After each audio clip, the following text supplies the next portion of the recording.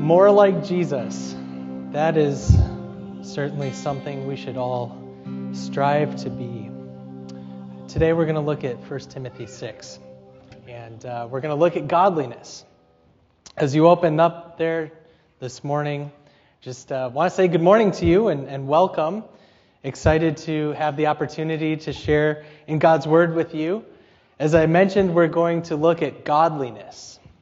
And last week, we talked a bit about elders in the church, and I asked you to think of someone last week who you look up to. And again, today I want to ask you, who is an example of a godly person in your life? As you think of who that person is, I want to ask you, what is it about that person that makes them godly? You might think of a number of different things and different reasons about their character, the way they are. But here's the thing, no one's perfect, right? We recognize that. There's definitely a difference between a godly person and a self-righteous person. But this idea of godliness has everything to do with the one who is at work in us, right? And really, He's the substance of the message today. Today I proclaim to you Christ Jesus. It's all about Christ alone. So as we look to the Word, know that it is Jesus who accomplishes this work within us. He's the one who's faithful to work godliness within those who receive Him by faith. Won't you pray with me as we jump into 1 Timothy chapter 6. Lord God, we come before you to receive your word. Lord, I pray that you would stir in us by your Spirit. Oh, a deeper love for you, Lord, a conviction, a drive, a concern to godliness, Lord, that you've modeled and that you work within us. Lord, be with us now as we look to your word together. In Jesus' name, amen. Amen. So 1 Timothy 6, as I mentioned, we'll just start with the first two verses. It's kind of hard to believe that we're already almost through this series, moving on to maturity, walking through Paul's letters to Timothy. So starting at verse 1, reading in Jesus' name, it says this: All who are under yoke as slaves are to regard their own masters as worthy of all honor, so that the name of God and our doctrine will not be spoken against. Those who have believers as their masters must not be disrespectful to them because they are brothers, but must serve them all the more, because those who partake of the benefit are believers and beloved. Teach and preach these things. I'll stop right there. So much good truth and practical truth for us as Christians. I recognize here for most of us in the room, many of you work. Many of you work. And although, of course, some of you don't. Some of you might be retired. Some of you might not be of the age where you have a job per se. But this thing about work, it really does apply to all of us, regardless of if we have a normal 9 to 5 or not. No matter what you do, people see the way that you live your life. People recognize the way you are and what you're about. And I hope for you, you can honestly say they can recognize who you are about.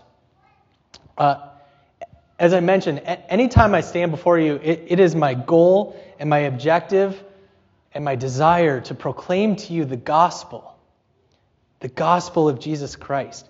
And when we come to this particular text, again, verse 1, let all who are under a yoke as bondservants or slaves regard their masters as worthy of all honor. I want to proclaim to you the gospel, but for many, the reality is when they come to this passage or a text like this, there's a stumbling block, or can be a stumbling block.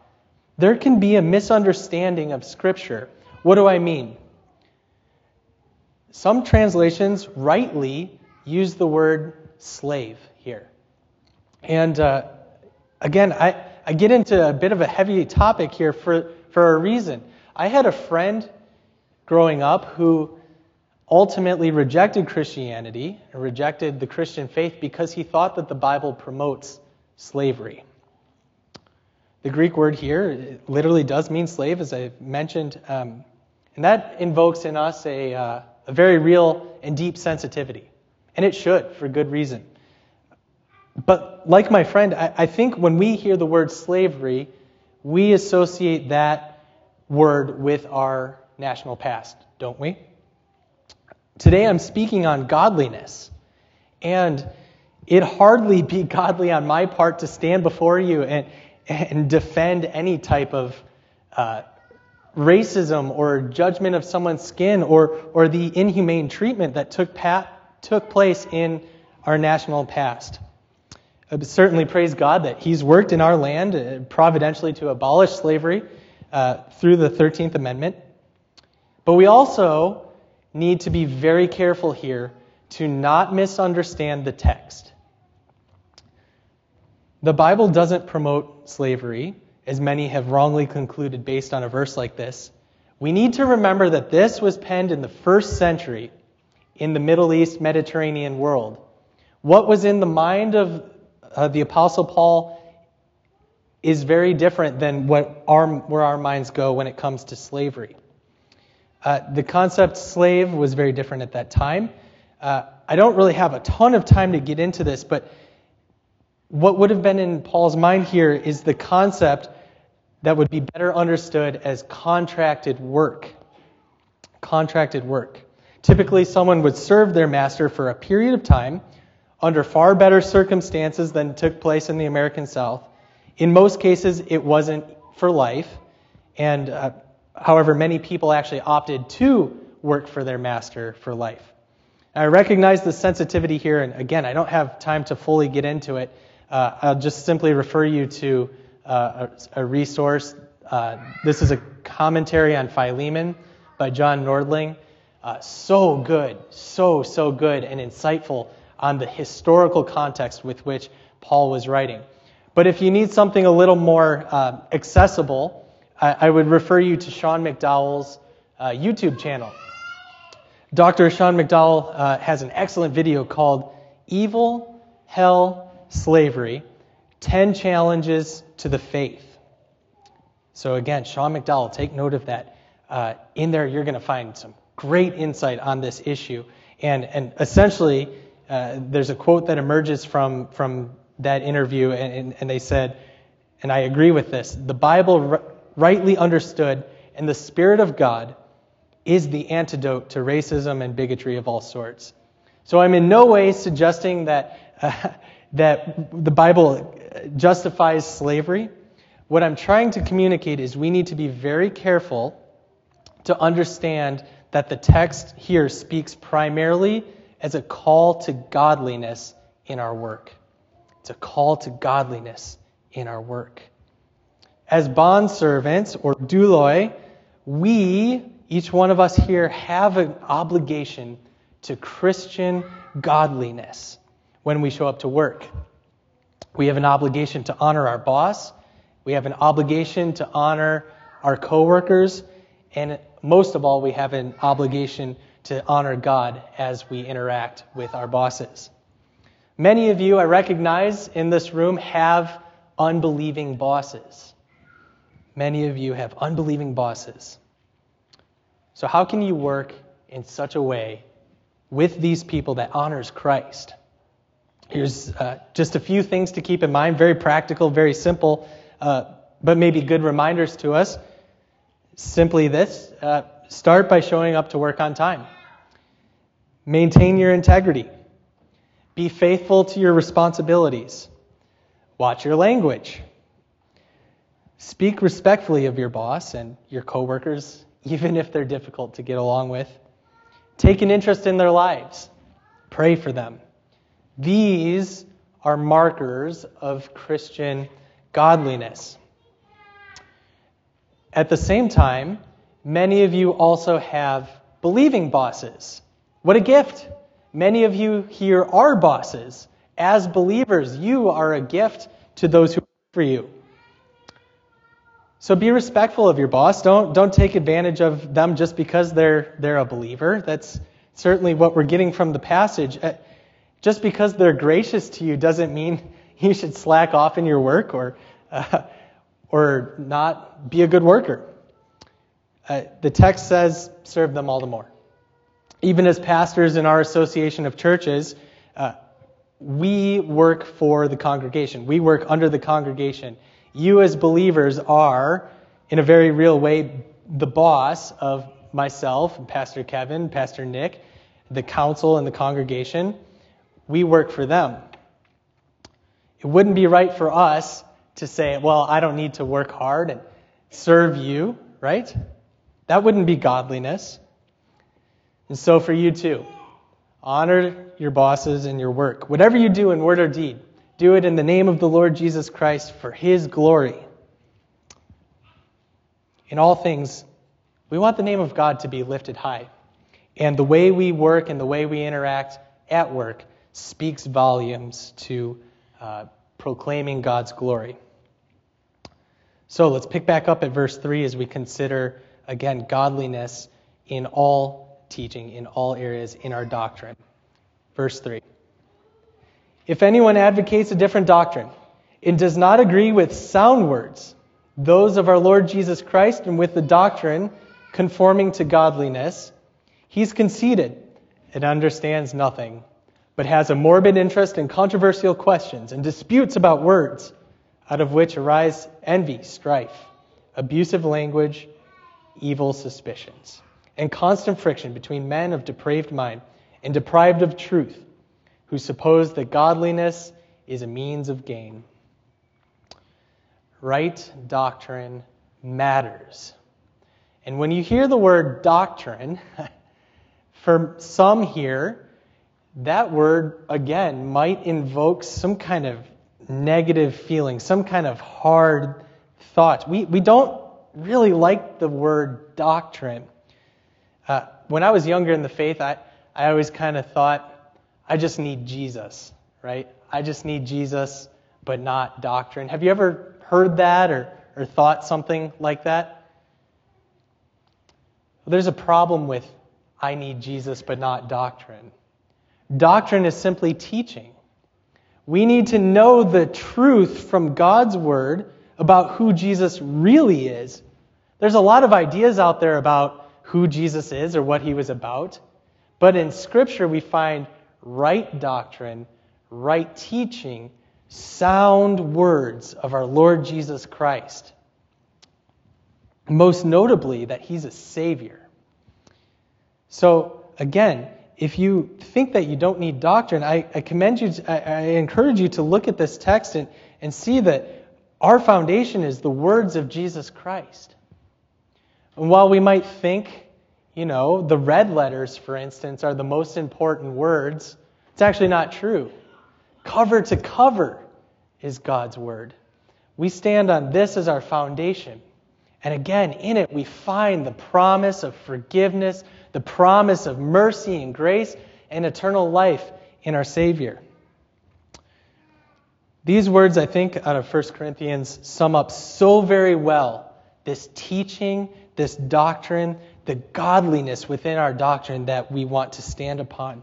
Hear these words from Corinthians. The Apostle Paul says, "Now I would remind you, brothers, of the gospel I preached to you, which you received, in which you stand, and by which you are being saved, if you hold fast to the word I preached to you, unless you believed in vain. For I delivered to you as of first importance what I also received." Here it is. That Christ died for our sins, in accordance with the Scriptures, that He was buried and that He was raised on the third day, in accordance with the Scriptures. You see, for each one of us, there's no godliness within us. There's no godliness apart from the work of Christ. We are only godly because He is godly. We are only godly because He is the one who works within us. Again, my objective, my hope, my desire, anytime I'm up here, is to proclaim to you the pure gospel of Christ. The gospel which says, you're forgiven for your sins. It's not on your shoulders. It's not. You see, you can't change your heart. Only He can. When we think about this doctrine of godliness, we have to understand that really it is God who teaches us, God who enables us to be righteous, to be godly. Like the holy surgeon, God operates on our heart. Through His Word, through His Spirit, He gives us a new heart by way of His work on the cross. You've heard this saying before, I'm sure, and I think this is so well said.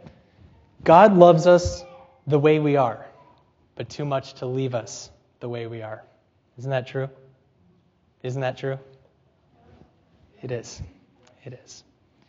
I think that's well said and consistent with this doctrine conforming to godliness.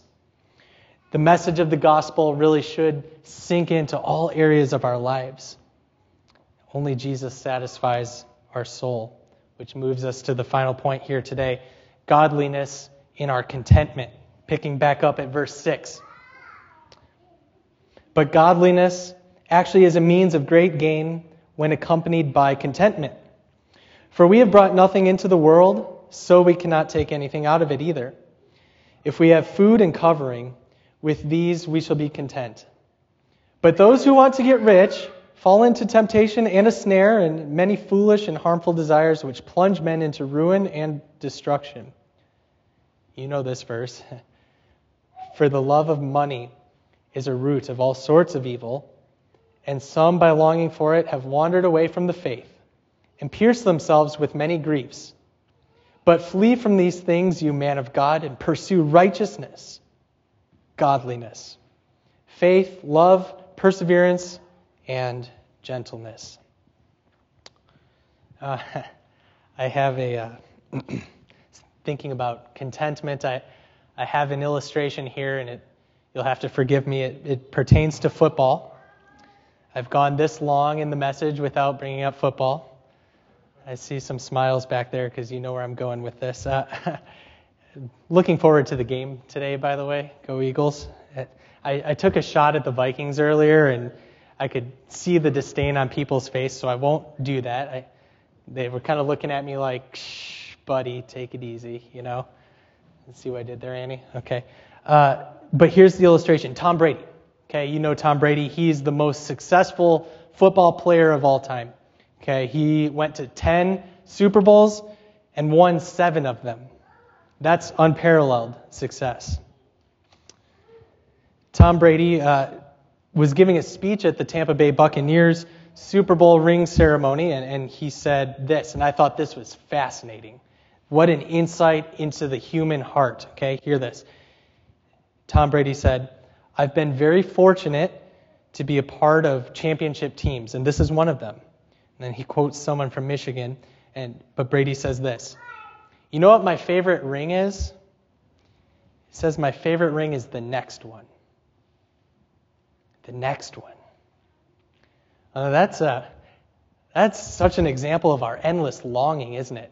And while maybe we think of something like sports as we admire someone who has a drive to success like this, but it really is an example of our hearts and how we really long for that which we've set our heart upon, don't we?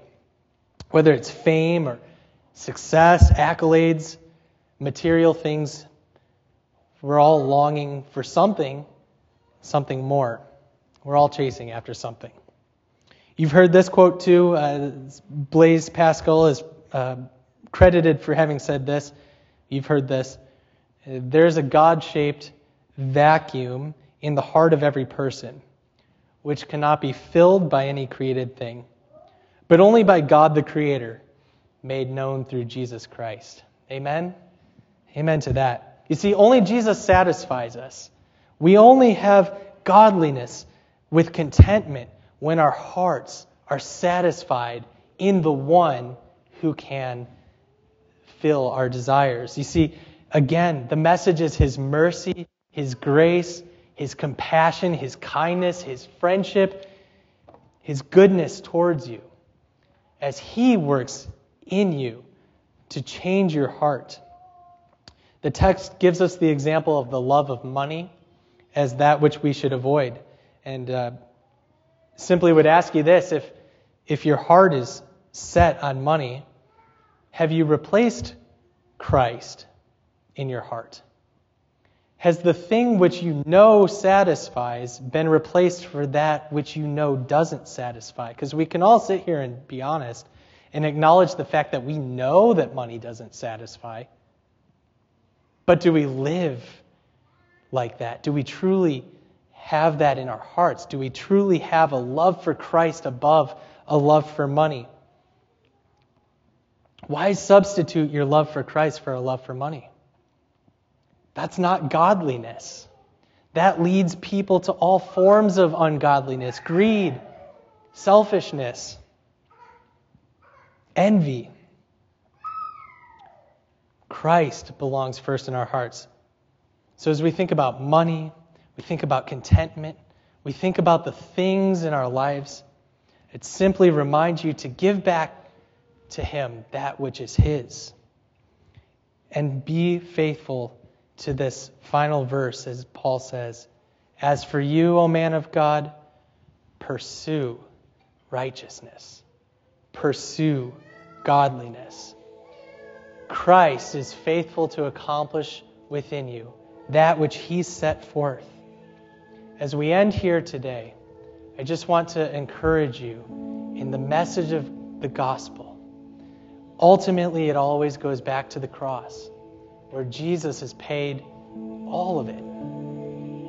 So nothing else is going to satisfy your soul except the love that He has for you. He is the one who's going to lead you forth in this truth. Won't you pray with me? Father, thank you for your word. I ask that as we go from here that you would be glorified, Jesus, and that we would find our contentment, our godliness, our character, all things in you. Thank you for the many blessings you've given to us. Praying all these things in Jesus' name. Amen.